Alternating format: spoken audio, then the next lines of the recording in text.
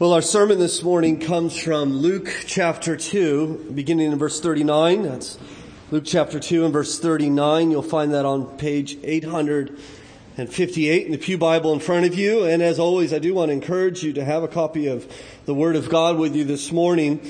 Of course, the scripture will be on the screen in a moment, but what we're going to be doing, as we do generally, is working verse by verse through God's Word. It'll be helpful for you to have that. We'll be referring back to it throughout this time together, and I think it'll be helpful for you to stay engaged and to be reminded that what we're studying is not man's Word, but it is God's Word. And so you'll find that on Luke chapter 2, verses 39, or page 858 in the Pew Bible. If you don't have a copy of God's Word of your own, we'd love for you to just take that Pew Bible as our gift to you. And so hopefully you found your way to our text this morning. Hear now the Word of God. And when they had performed everything according to the law of the Lord, they returned into Galilee to their own town of Nazareth. And when the child grew and became strong, filled with wisdom, and the favor of God was upon him. Now his parents went to Jerusalem every year at the feast of the Passover. And when he was 20 years old, they went up according to the custom. And when the feast was ended, as they were returning, the boy Jesus stayed behind in Jerusalem. His parents did not know it. But supposing him to be in the group, they went a day's journey. But then they began to search for him among their relatives and acquaintances. And when they did not find him, they returned to Jerusalem searching for him.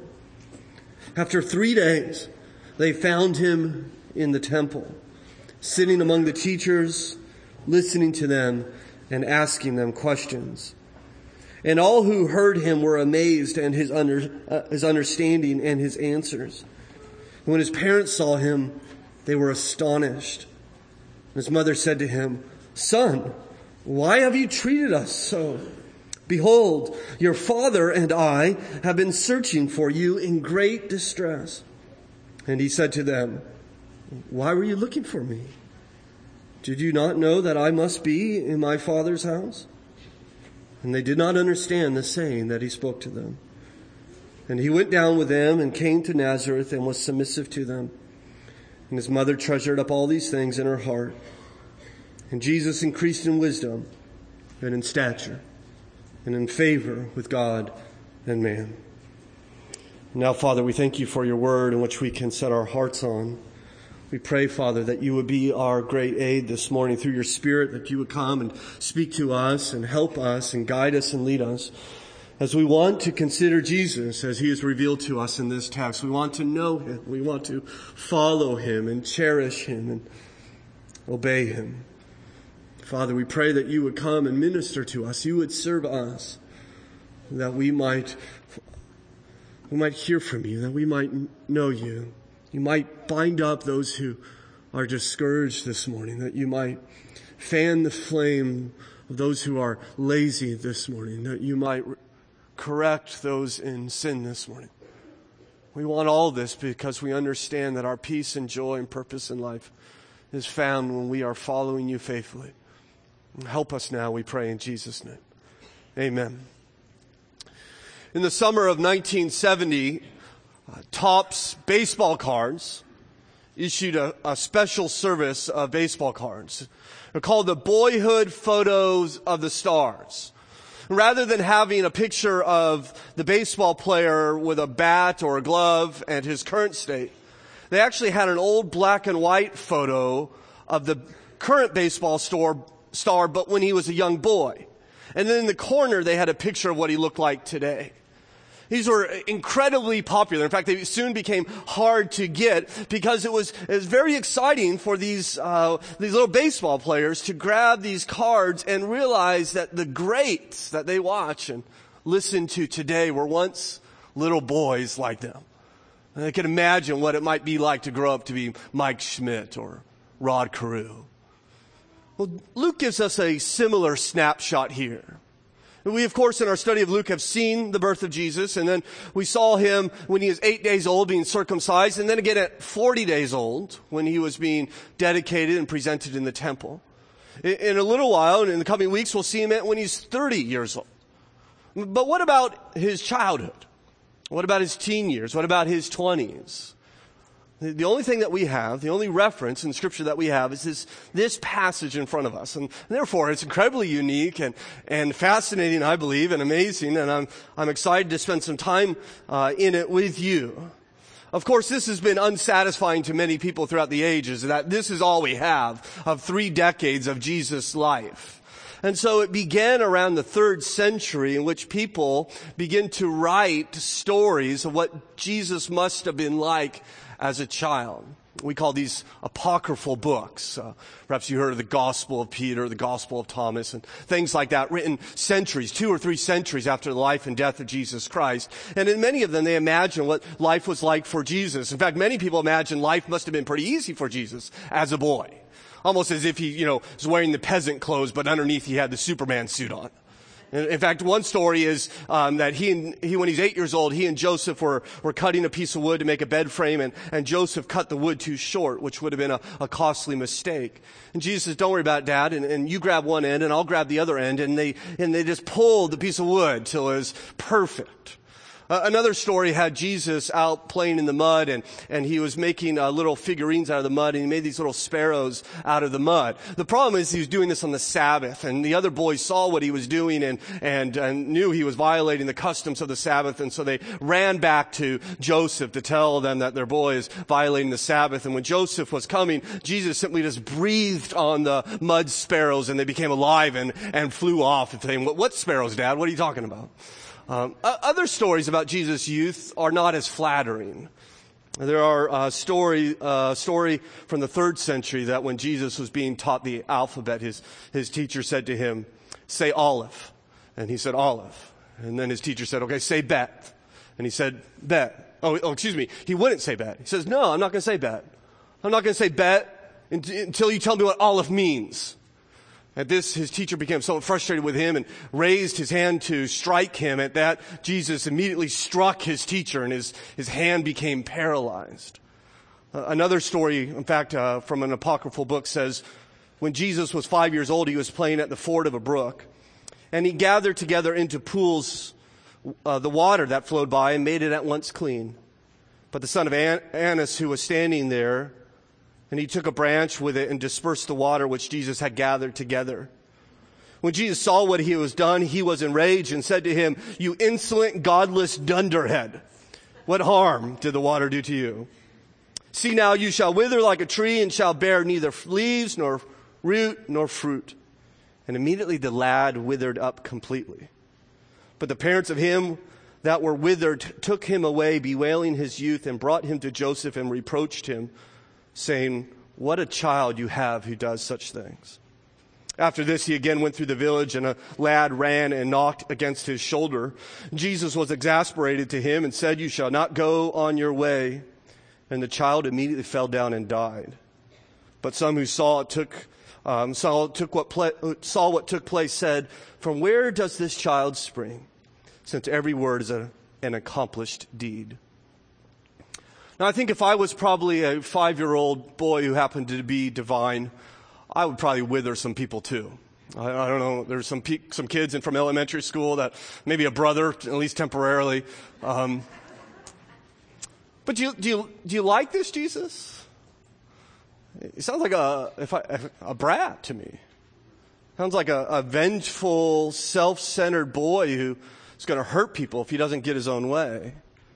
And this is the imagination, of course, of many people wondering what it must have been like. And in fact, after these stories, the story we come to is pretty tame, I think. No one withers. No one's paralyzed. In fact, I think it probably therefore speaks to its authenticity, that it actually happened.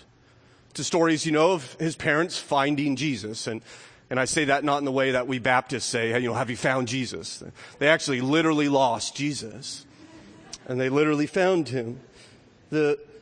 It's an amazing story in which I think what Luke is trying to do is trying to help us to understand Jesus' identity.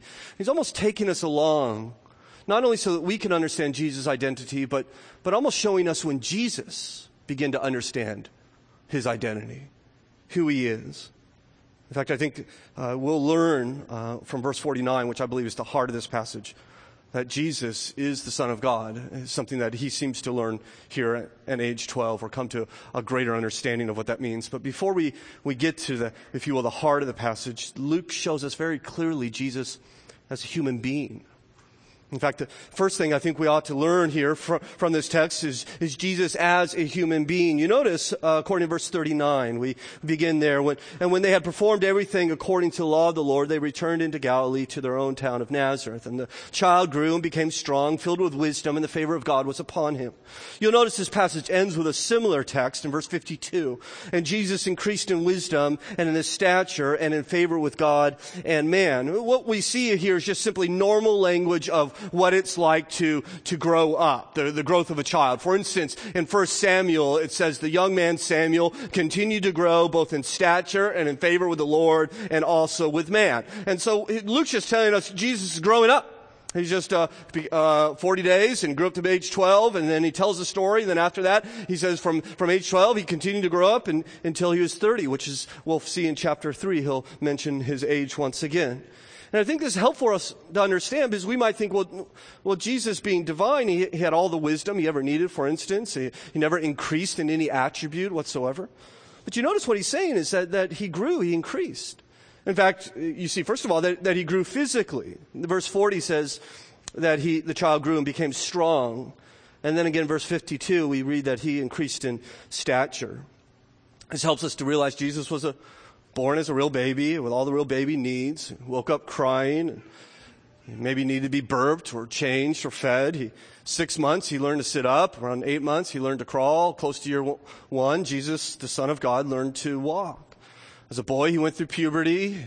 His voice changed. His face blushed. His muscles grew. He got peach fuzz on his lip, right? And he flexed his muscles for his sisters and wrestled with the other boys. There's a growth chart on the wall in Jesus' house. People will come up to him and say, boy, what a big boy you're becoming. Soon you'll be taller than your dad. And this is just he grew up, Luke says. Just understand, he increased in stature. But he not only grew physically, evidently he grew intellectually. Or maybe you would like he grew spiritually. In fact, verse 40 tells us he grew in wisdom. And again, in verse 52, he increased in wisdom. And here is maybe we struggle a little bit, because we say, okay, I understand, Stephen, that Jesus has a human body, but isn't his mind divine, right? And we want to think, at least there's this temptation to think, that he's God inside a human body. That's actually an ancient heresy called Apollinarianism. And it's important for us to understand that Jesus not only had a human body, but he had a human mind, which means he learned things that he did not previously know. There came a time in which Jesus learned 2 + 2 is 4. There came a time when he learned to read. There came a time in which he learned to write. Jesus memorized Scripture like you and I memorize Scripture. I trust he struggled with it, went over and over again. He grew in wisdom, the application of God's Word. He learned, in other words, the Son of God, how to apply the Word of God to his life. Now we say, wait a second, I thought God's omniscient. I thought God knows everything. And certainly Jesus, as the Bible clearly presents, is God, the second person of the triune God. And yet we also know that Jesus emptied himself, that he laid aside, that is, he did not draw upon the divine attributes which were his to draw upon. And clearly his omniscience is one of those attributes in which he chose not to draw upon as he lived a life as a human, which means he was educated. He would start being educated by his parents. There was no public school at this time. He would go to religious school at age 6, but growing up he would be educated by his mom and dad. And I wonder what you think of that job. I mean, what would it be like to teach the perfect child, right?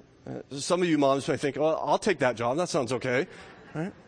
But can you imagine if, like, God showed up and said, "Listen, you're gonna have a child, and she's gonna be the greatest musician ever, and I just want you to begin her in her training to become the greatest musician that the world has ever seen." I mean, he's coming to this, not a rabbi, but a carpenter, and says, "Your son, by the way, will be the most wise, the greatest teacher ever, and you start that process." I imagine it'd be intimidating. I imagine it would be awesome in a daunting task as they wanted Jesus to teach him and apply the Word of God. You also see that he grew up relationally. Verse 52, for instance, says, in favor with God and man. People thought very highly of him, and as he grew, they continued to think so. They would soon call him rabbi, though he had no rabbinical training. He also had the favor of God on him. And it's not that God began to like Jesus more and more. I think verse 52 is best understood in light of verse 40, which says, and the favor of God was upon him. That God's favor rested upon Jesus. And everybody recognized that God's hand was upon him, and it was clear to everyone. We see Jesus was a human, and he was human in every way, just as you and I are human. And therefore, we see as a human, he worshiped God, which is where we kind of pick up this very fascinating story. It's in the worship of God with God's people. Note verse 41. Now his parents went to Jerusalem every year at the feast of the Passover. And so note, I think an interesting phrase in verse 41 is that they're doing this every year. So on the 15th of the month of Nisan, which is sometime in our March or our April, that they would go to Jerusalem from Nazareth, the 80-mile trip, to celebrate the miraculous redemption that God gave to Israel when they were in bondage in Egypt. According to the law of God, only men aged 13 and older were required to make this pilgrimage. The women would be often left behind with their children. But you notice what Luke tells us about who went in verse 41. It was just not Joseph, but he says it is his parents. In fact, his parents go to Jerusalem every year at the feast of the Passover. Interesting to give us an insight into the religious environment in which Jesus was raised, that his parents wanted to worship God. His mom, along with his dad, wanted to do this together, I trust, as a family. Even though the distance from Nazareth to Jerusalem was great, and the cost to a poor family with little means would have been prohibitive. The challenge to leave home for 10 days or even up to a fortnight would have been troublesome. And yet God wanted them to worship him in the gathered congregation of God's people, to come together as my people in order to honor me and to worship me. And Mary and Joseph wanted to be part of that. In fact, they wanted to be part of that every year, Luke tells us. Well, he also lets us know that they did not leave their children behind, for verse 42 explains, and when he was 12 years old, they went up according to the custom. And so they brought Jesus with them, and I trust they're bringing their other sons and daughters. We know from the Bible that Jesus had at least 4 brothers and at least 2 sisters. The brothers, we know their names. We don't know the sisters' names, but we know that he had plural sisters. So at least 7 children in that family, perhaps more than that. And I trust that they're all traveling there. But can you imagine what that'd be like if you're a 12-year-old boy who grows up in a very primitive village of Nazareth, and all of a sudden now you're walking into this bustling metropolis of Jerusalem? Can you imagine the shock that must be, or the adventure that you might think about having there? In fact, one commentator imagines it this way. When the jostling merry throng passed through the gates of the holy city, a grand sight met Jesus' 12-year-old eyes. Some 200,000 pilgrims resided within the walled city. Every available space was rented. Merchants who had come in advance lined the streets, displaying their wares, and beggars stationed themselves strategically by the city's ancient gates. The most intense activity was at the sheep stalls, where pilgrims bartered for sheep and goats to sacrifice at the temple. Of course, the family is here to do that, to sacrifice at the temple, to celebrate the Passover. In fact, there would be some time during this week in which they would go to a sheep stall and they would buy one of the 250,000 sheep that would be sold there in Jerusalem. Perhaps this time Joseph let Jesus pick it out. When the sun rose on the day of Passover, there would be activity everywhere, especially within the temple. In fact, all 24 divisions of the priests would be on duty during the week of the Passover. It would be this massive undertaking, and Joseph would have taken his pre-adolescent son, Jesus, into the temple courts. The gates of the temple courts would be closed behind the vast worshipers, and a ram's horn would sound, and Jesus would look and watch his adopted father Joseph, along with thousands of other worshipers, slaughter his family's lamb as a priest with a silver bowl collected the blood under the lamb's throat. He would then take that blood and spray it upon the altar. In the midst of all this, Jesus would hear the Levites singing the Hallel Psalms, Psalm 113 through 118, as his father would dress the lamb and eventually sling it over his shoulder and depart with young Jesus in tow. They would eventually reach the place where they're staying and prepare the Passover meal. The lamb would be roasted on a pomegranate spit over an open fire, and the family would eat the meal at sundown. One has explained it would go this way. In the flickering amber light of the candle-decked room, the meal was joyfully consumed according to the Passover liturgy, with interspersed hand washings, prayers, and singing. At the conclusion, a son, perhaps Jesus was given this privilege, would ask his father the ceremonial question: why is this night different from all other nights? At this, Joseph would explain to his family, as he did every year, that their people were once in bondage to Egypt, and God in his great power would send an angel of death to slay all the firstborn, all except those who sacrificed a lamb in their place, and took the blood of that lamb and put it over the doorpost, over the doorway, and the angel would pass over, and God in his great power and might would deliver us, would redeem us through the shedding of the blood of a lamb. And Jesus would go to sleep that night, I imagine, with all these images in his mind. Dazzling image of the Passover. He's there along with God's people. Just one boy amongst hundreds of thousands to worship God. You also see, as a human, he longed for the Word. That's where the story gets interesting. You see, after being there for a week, the family would depart. And as you know, they forgot something, namely the Messiah, as we see in verse 43. And when the feast was ended, as they were returning, the boy Jesus stayed behind in Jerusalem, and his parents did not know it. You see, evidently Jesus could not get enough, and so he decided to stay behind. Now, how can you lose a child? All you without children are wondering. I would suggest to you it's not as difficult as you might imagine. Of course, they would have implicit faith in Jesus, right? You know, if you're a parent, you understand that there are some children you keep closer eyes on than other children, right? And we don't need to name names, but do we understand that Jesus was the responsible boy. He was always where he was supposed to be. And moreover, the family wouldn't travel just as a family. We'll see in a moment they traveled by caravan. These large groups of family members, huge, massive families, and plus cousins and aunts and uncles and in-laws and grandparents. This vibrant spiritual community traveling to worship God. Perhaps 100 or several hundred people would travel together for safety and protection. I don't know if you ever traveled in a large group, but sometimes it's not easy. I once took 50 teenagers on a 800-mile trip by fleet of 15 passenger vans. Most stressful week in my life.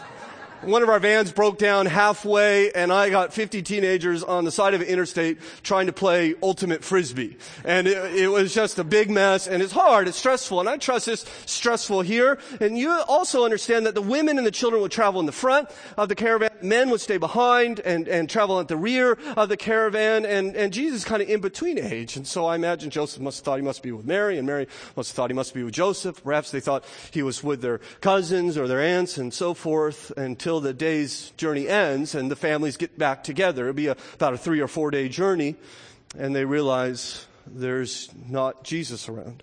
No, verse 44. But supposing him to be in the group, they went a day's journey, and when they began to search for him among their relatives and acquaintances, and when they did not find him, you see, he's lost. You can imagine that frantic search. We've lost our son, and not just any son. I mean, we have lost the Savior of the world. That's a bad day. And they're running up to people. Have you seen Jesus? And when's the last time you've seen Jesus? And they're going from person to person, and there's this growing panic until they finally realize we have left him in Jerusalem, as we see at the end of verse 45. They return to Jerusalem searching for him. Now, can you imagine that feeling for a moment? In fact, I think we should probably give Mary and Joseph a break. I don't know if you've ever taken your kids to a mall or amusement park or even the church building, and they disappear for a couple of minutes. In fact, just show of hands. Anybody ever lost a child? Anybody? Yeah, look at that. It's like a weekly occurrence for us. So, right? It's common. It's not rare. But it's some of the most terrifying moments in your life. Right? And you're your heart is beating and the adrenaline is pumping and you call louder and louder, the longer they're missing, and you're scared and you're angry and you're embarrassed and you're thinking about the worst case situation and all these horrible thoughts are running through your mind. In fact, in preparing for this message, I learned about a story of a mom who took her son to Chuck E. Cheese for a birthday party, and she left her son there at Chuck E. Cheese. Now, I've been to Chuck E. Cheese, and you could lose a whole family there. So this is not hard to believe. They all piled in, the large family piled into 3 cars to return home, except 6-year-old Mikey wanted to stay and play. He was found by an employee at closing time at 10 p.m. Unfortunately, Mikey didn't know his last name or his phone number or how to get home whatsoever. And Mom thought he was with Grandma, and they didn't even realize Mikey was gone until the morning of the next day. Now, Jesus is not left at Chuck E. Cheese or the mall or the church building. He's left in Jerusalem with 200,000 pilgrims and all sorts of people there. In fact, as I mentioned, he is there for 3 days, as we see in verse 46. After 3 days, they found him in the temple. It'll be 1 day out, I think, is what Luke's telling us, and then 1 day to return, and then on the 3rd day they would find him. You notice where they found him. Luke tells us, we're reading on. They found him in the temple, sitting among the teachers, listening to them and asking them questions. You see, he's learning, isn't he? This boy has a thirst to understand God's Word. He wants to discuss God's Word, and he wants to learn from God's Word. And here's a 12-year-old boy for 3 days in Jerusalem. You think of all the places he could be. He could be in the marketplace. He could find some other boys pretending to defend the city. He could be exploring Hezekiah's famous water tunnels or some other historical site. He could be getting into mischief, couldn't he? He could just be idling his time away. But what we find Jesus is that he is learning God's Word. He wants to know more about God's Word. This is 12 years old, right? Right on the cusp of being a teenager. And for some reason in our culture, we have this idea that teenagers is just kind of a period of prolonged adolescence, a prolonged childhood where you get an adult body, but you get to act like a kid. You get to act like a child. And we think that this teenage time is kind of a period of this twilight zone that they walk in. We just hope they emerge when they're in their 20s. And we hear about this all the time. Of course, we don't have a teenager, so I'm going to speak totally out of ignorance. But we hear about it all the time. People comment upon our family, perhaps they comment on yours. And quite often they say things like, well, yeah, they're behaved now, but you just wait till they're teenagers. Right? In fact, I was putting my son to bed just about 3 weeks ago, and he says, Dad, we were at the grocery store, and the lady said to us, when we're teenagers, well, then we'll start to disobey you, and then we'll start to not listen to you. And he said, well, why did she say that? And I said, son, she said it because people say stupid things. Right? It's stupid. It's not a biblical idea, certainly not. And again, I'm speaking out of ignorance, and you could point your finger at me in about 5 years and say, I told you so, perhaps, but I'm not so sure. I think Jesus came to live as a human to show us what a human life is supposed to be lived like, what a 12-year-old boy is supposed to live like. And here we see Jesus wanting to know God better. What about you? You want to know God better? Or do you know enough? You still have a hunger, thirst for His Word, desire to hear from Him? Jesus did. In fact, it would be customary after the feast for the chief theologians of that day to remain for what they called theological disputations. They would share their latest insight into the Word of God. And evidently this was an opportunity too great for Jesus to pass up. He hungered for this knowledge. As you see in verse 46, what he's doing 2 things there, sitting among the teachers. He is, 1, listening to them, and he is 2, asking them questions. He's not faking this. He's not saying, I already know everything. I'm just kind of messing with you guys. He clearly wants to learn from them. And so he is listening to what they have to say, and then he's asking them for clarification. In fact, that's not all that he's doing, because he's evidently also answering them as well. Note verse 47. And all who heard him were amazed at his understanding and his answers. And so we know in this day the rabbis would gather people to sit at their feet, and they would take questions from their students, and then they would kind of answer the question, but kind of turn it back onto their students, and then ask their students a question, try to guide them into understanding these truths. And it seems like that's what's happening here. And Jesus would ask a question, they would turn it back on Jesus, and he would answer, and his understanding, his questions, his insight, according to verse 47, amazed them. In my mind's eye, I picture a crowd starting to gather. There's this 12-year-old boy holding his own with some of the brightest theological minds of this day. Undeniable, his great understanding, leaving everyone, as Luke tells us, amazed. Everyone except his mother. As you know, verse 48. When his parents saw him, they were astonished. And his mother said to him, "Son, why have you treated us so? Behold, your father and I have been searching for you with great distress." You see, her motherly instinct takes over here, doesn't it? "Why are you treating us this way?" she asks her son. It sounds like a mom, doesn't it? It's right down to your father and I, right? And she seems to, she walks into this situation, never mind the fact that her 12-year-old son is holding court with the highest ranking officials in the Israelite religion. Never mind the fact that people are spellbound by him. She walks up to him and says, "Young man, what in the world do you think you're doing? Don't you understand? Your father and I have been searching for you for 3 days, and we have been sick with worry." There is no halo upon her head, no composure. She does not say, "Oh, there you are, son, of course, in the temple. In fact, why don't I just go sit over here and you let us know when you're done and we could go on home?" No, she is freaking out a little bit. He's a boy, she's his mother, and her relief at finding him quickly turns to anger, as it would be with you and I. She was clearly upset with what Jesus has put her through. She hasn't eaten in 3 days. She hasn't slept in 3 days. And she's certainly not used to trouble with him. And it's an answer to Mary's question. It's an answer to this rebuke that we hear the first words that Jesus would ever speak. And it is the reason that Luke gave us this passage, I believe. As we learn that Jesus teaches us, and I think Jesus is beginning to understand, he's just not a human, is he? He's not a boy. But he's the Son of God. We see, secondly, Jesus as the Son of God. Look what he says, verse 49. "And he said to them, 'Why were you looking for me? Did you not know that I must be in my Father's house?'" Now that's an extraordinarily startling statement. And it may not startle us because we may not understand the context as well as we hope. And certainly we live in a time when these type of statements are made all the time. But remember that Jesus, though he's been to this annual feast many times, that this is a special year for him. Luke tells us he's 12 for a reason. Luke could have told us his story without mentioning his age, but Luke wants us to understand that Jesus was 12 at this time. You see, in the Jewish culture, when a boy becomes 13 years old, he becomes an adult man.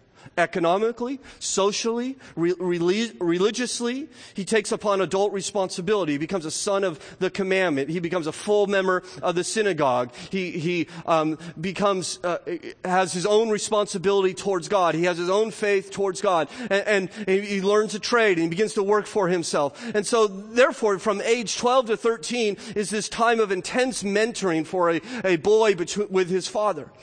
Joseph would be apprenticing Jesus on a trade. He would be teaching him about life and especially about faith. And he's perhaps been doing this for quite some time. And during this Jesus' 12th year. And this would be an incredibly, therefore, important Passover for Jesus. There would be this intense instruction happening that Joseph would have taken him and said, okay, this is the temple, and this is why there's a temple, and these are the sacrifices, and this is why we sacrifice, and why we come here, and why the lamb. And of all the years that he would be spending time with his father, this would be the time. Joseph would be teaching him, walking him through the city. And they find him, and Mary strides up to her 12-year-old son and says here in verse 48, "Why are you treating us so? Behold, your father and I have been searching for you in great distress." Now we think she's mentioning your father and I to add a little strength to the rebuke in which she's bringing to Jesus. But I think Luke is trying to help us understand something different. That he's told us already that this is a special year for Jesus, a special Passover. And Mary is saying, son, you're supposed to be with your father. You're supposed to be following your father. You're supposed to be honoring your father. You're supposed to be listening to your father. How dare you, of all the time, dishonor your father? And Jesus looks at her and says, Mom, I am with my Father. I am in my Father's house.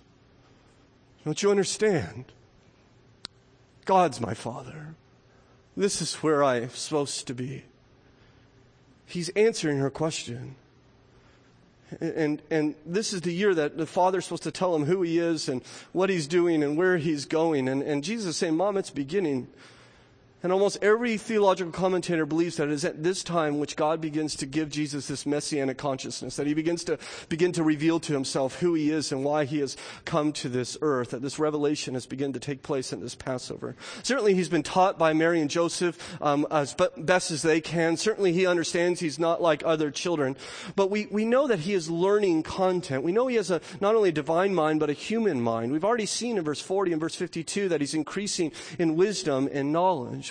We know the Bible tells us that though he was in the form of God, he did not count equality with God a thing to be grasped, but he made himself nothing. He emptied himself. I don't think Jesus was born with pre-existing memories. I don't think he was at age 3 thinking about, I remember when I created everything. Or at age 5, I remember when I parted the Red Sea. I don't think he had that understanding at all. Certainly, I don't think you tell a 6-year-old boy or a 3-year-old boy, by the way, you're going to die upon a cross for all of humanity. I don't think that's information you give to a child in that state of development. But it's now at the cusp of being a man. And it seems like God is beginning to reveal these truths to him. And many have speculated that what if why Joseph was walking him around and showing him everything and teaching him about the temple and the sacrifice and the Passover, that God, his Father, was doing the exact same thing except at a much deeper level. And he was saying to Jesus, listen, this temple, you're the temple. You're going to make this place obsolete. And these streets that you're walking on, one day you're going to walk on them again, son, but you're going to be carrying a cross. And this Passover lamb that you see being sacrificed, you are the lamb. It seems like his real father is mentoring him at the age of 12, revealing himself to him. And by the time Mary and Joseph found him, he's a different boy. He's changed. He says, I have to be in my Father's house. I mentioned that's startling. We live in a day in which we refer to God as Father without thinking about it much. In fact, not even non-Christians will do so. But it would be unheard of in Jesus' day. No one in the Old Testament ever referred to God as their Father. It's way too intimate. Way too close. No one would ever dare to say something like that except Jesus.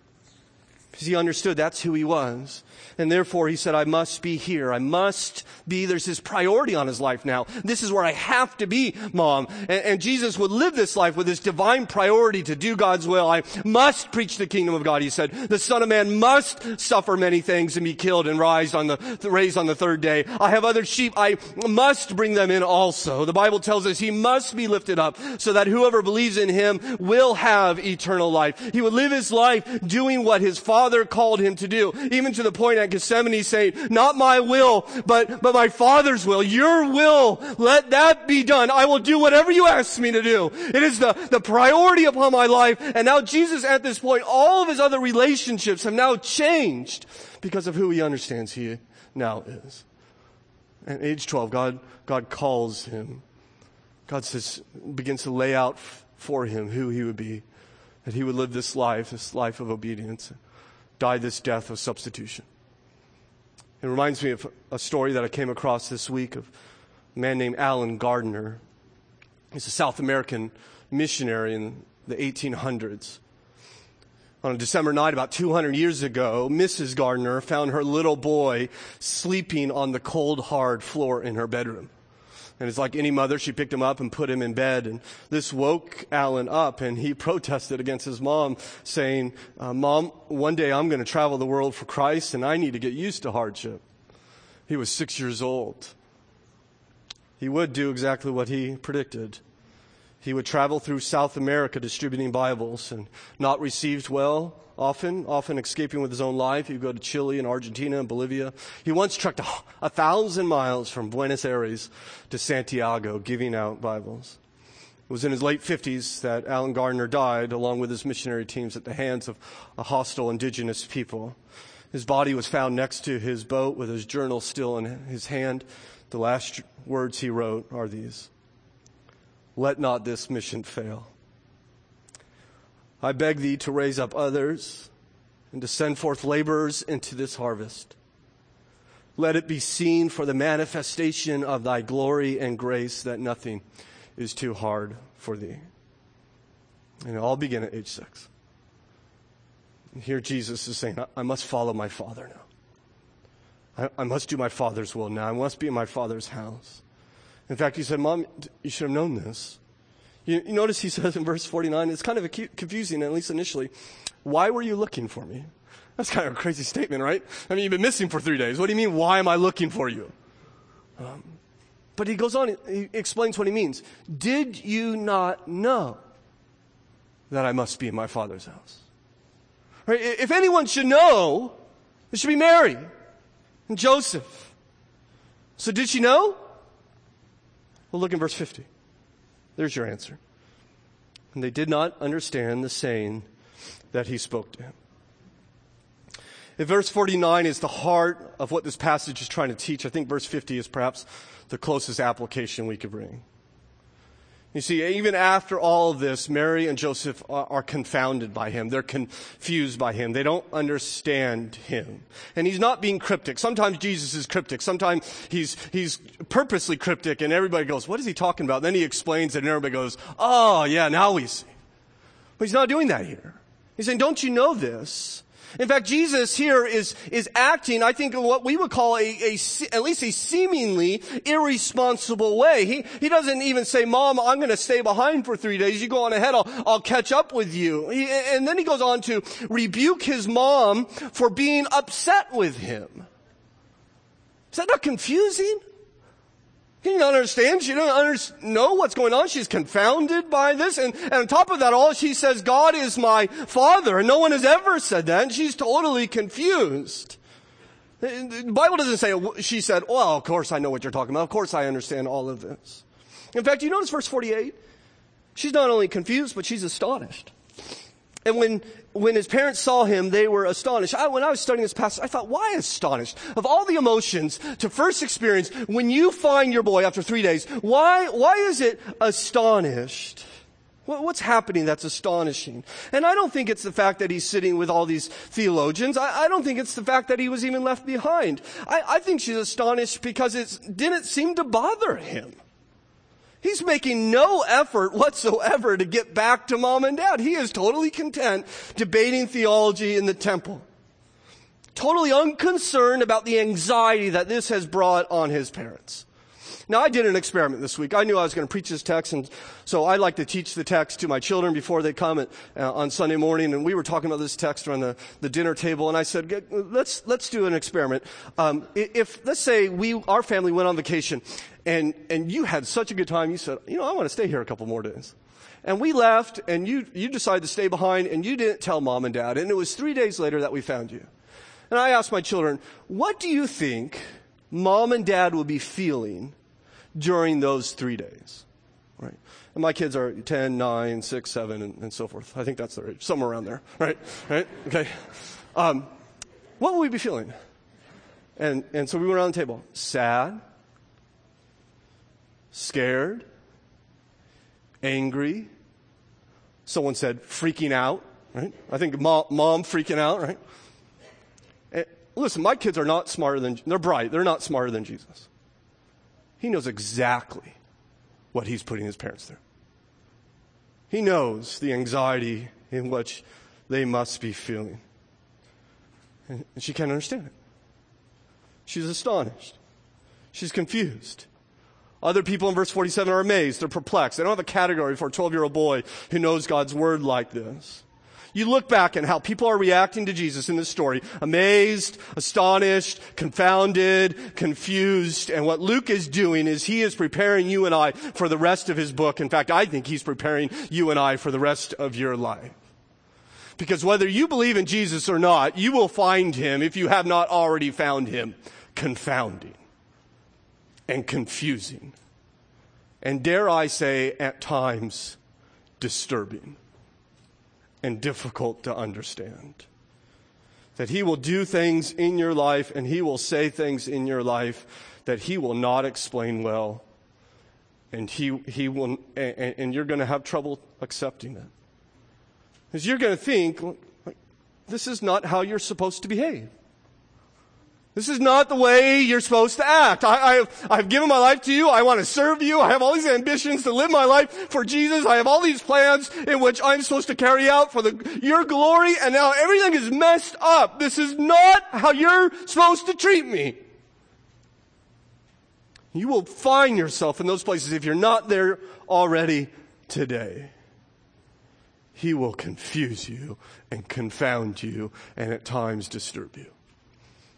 Elizabeth Elliot wrote a book called No Graven Image. In the book, it's a story, it's a fiction based upon a missionary who goes into a tribe to translate the Bible. And the end of the book, he's killed by the tribe, and there is no Bible. End of story. That's how it ends. She said she received all sorts of nasty letters saying God would never treat a faithful servant that way. In fact, one seminary president wouldn't sell in his bookstore, his library, because that's not how God treats faithful Christian people who want to serve him. Of course, the story is largely based upon exactly what happened with her husband and 4 other missionaries who were speared to death, leaving behind 5 wives and many little children. This is what she says. I dethrone God if I demand that he act in ways that satisfy my ideas. God is God. If he is God, he is worthy of my worship and my service. I will find rest nowhere but in his will, and that will is infinitely, immeasurably, unspeakably beyond my largest notion of what he is up to. You hear that? I will find rest nowhere but in his will, and that will is infinitely, immeasurably, unspeakably beyond my largest notion of what he is up to. Jesus is confusing, even to those who love him. And you will be tempted in your life, as I have been tempted in my life, and I trust I will be again, to say to him, how can you treat me this way? Don't you know I am in great distress? And often he will give you no answer. Are you ready for that? In fact, will you trust him in the middle of that? Why? Why should we trust him? Well, I think Luke tells us. Note verse 51. And he went down with them and came to Nazareth and was submissive to them. As we see thirdly and quickly that Jesus as the perfect substitute. You need to understand verse 51 in light of verse 49. You need to understand his actions here in verse 51 in light of the words that he said in the previous verse. He has said, God is my Father. I'm in my Father's house. This is what I must be doing. My relationship with you is now fundamentally changed. In fact, every relationship I have is now relativized compared to my relationship with God. I am the Son of God. I am the Passover. I am the temple. I am the Lamb. And to be honest, I don't have to obey you. In fact, you know why? I created you. In fact, I'm older than you. And the only child who ever said to his mom, I'm older than you. I am the second person of God. I am the Son of God. And he declares this, I must be in my Father's house. And we expect verse 51 to read, and Mary and Joseph moved to the temple and were subservient to Jesus. And yet we read, and he went down with them and came to Nazareth and was submissive to them. Why does he go down and obey them, knowing what he now knows? Well, I think there's probably many answers to that. But at the very least, he's doing it for you. He is taking your place, living a perfect human life that he might accrue righteousness to give you. Do not think I have come to abolish the law, but I have come to fulfill it.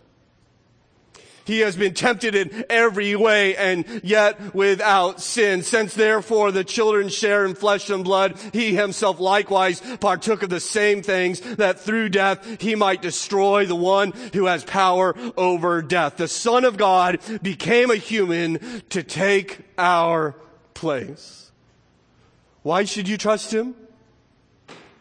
Why trust Jesus? because he is totally committed to the point of death to the very ones he confounds and confuses and doesn't follow your expectations. Remember when Jesus is in the boat and the storm rises up on the lake and everybody begins to freak out and they wake up Jesus and Jesus rebukes them before, or he rebukes them during that time. Remember what he says to them? He says, "Where is your faith?" Now notice he doesn't say, "Why don't you have faith?" He says, "Where did you put it?" In other words, by now you should know enough about me. You should have enough faith in me, and you're not using your faith. They're saying, "Master, don't you care if we perish? Don't you care if we die?" As they wake him up. And you see, their premise is, if you love us, you will not let us go through anything bad. You will not let us feel like we're sinking. You will not let storms come into our life. And Jesus is saying, I do love you. It's not because your life is easy and you don't have storms. I love you because I am willing to head into the storm of the eternal judgment of a holy God for sinners like you. And therefore you can trust me in the midst of chaos and confusion. There's many applications to this passage, but I think we just need to focus in on, you need to trust Christ when he confuses you. In fact, notice what Mary does. It doesn't fit. It's just, verse 51, and his mother treasured up all these things in her heart. I don't think I'd be treasuring this situation if I was his dad in this time. I mean, she's confused. She's going through great hardship. She takes it all in. And she treasures him. She trusts him. She trusts. You see, the Christian life is not a series of decisions. It's not like one decision after another. It's just one decision. I will trust Jesus Christ no matter what, no matter when, no matter where. Now, there's many applications to that, and we have to reapply our lives day by day. And he's going to call us. He's going to challenge that commitment. I wonder, maybe there are some people here this morning that need a fresh devotion to Jesus, a fresh commitment to him, a fresh affirmation to him. Maybe there are friends here this morning that don't even know him. Don't even understand him. Certainly have not given their life to him. Perhaps you would understand that he has come to this world to take your place, to die on the cross for your sin, that you might be received by a holy God who has forgiven you for all that you have done and all that you will ever do because Christ has paid your penalty. The Bible says if you will simply confess with your mouth that Jesus is Lord and believe in your heart that God raised him from the dead, you will be saved. For the rest of us, we need to hold tight on Jesus. I just feel that there may be someone here today who's struggling. Someone here today is just in the middle of hardship. Maybe even now God's working in your heart. Maybe you can even say to God, in fact, just let's bow our heads together. There's someone here that needs to reaffirm their trust in Christ in the middle of chaos and hardship. Perhaps you'll pray like this. I trust you, Jesus Christ, the Son of God, who became a human to be my substitute. And therefore I trust you no matter when, no matter where, and no matter what. I am yours. And you may do with me whatever pleases you. And I trust you. Father, we want to trust Jesus. We don't want to have you follow us around and serve us and do everything we say for you to do. We want to follow you. We want to be followers of Christ. And do what he calls us to do, no matter how hard or challenging or confounding. For you, we know you will give us nothing that we cannot endure, that you will never leave us nor forsake us. You are a very present help in times of trouble, and we will not walk this path alone. Our God who loves us is with us. Help us. Help us to walk by faith. Help us to walk into the storms of life, the confusion and the mystery and the hardship and the failed expectation, knowing that we have what we need, namely Jesus Christ, our Redeemer. We pray in Christ's name. Amen. Let's stand.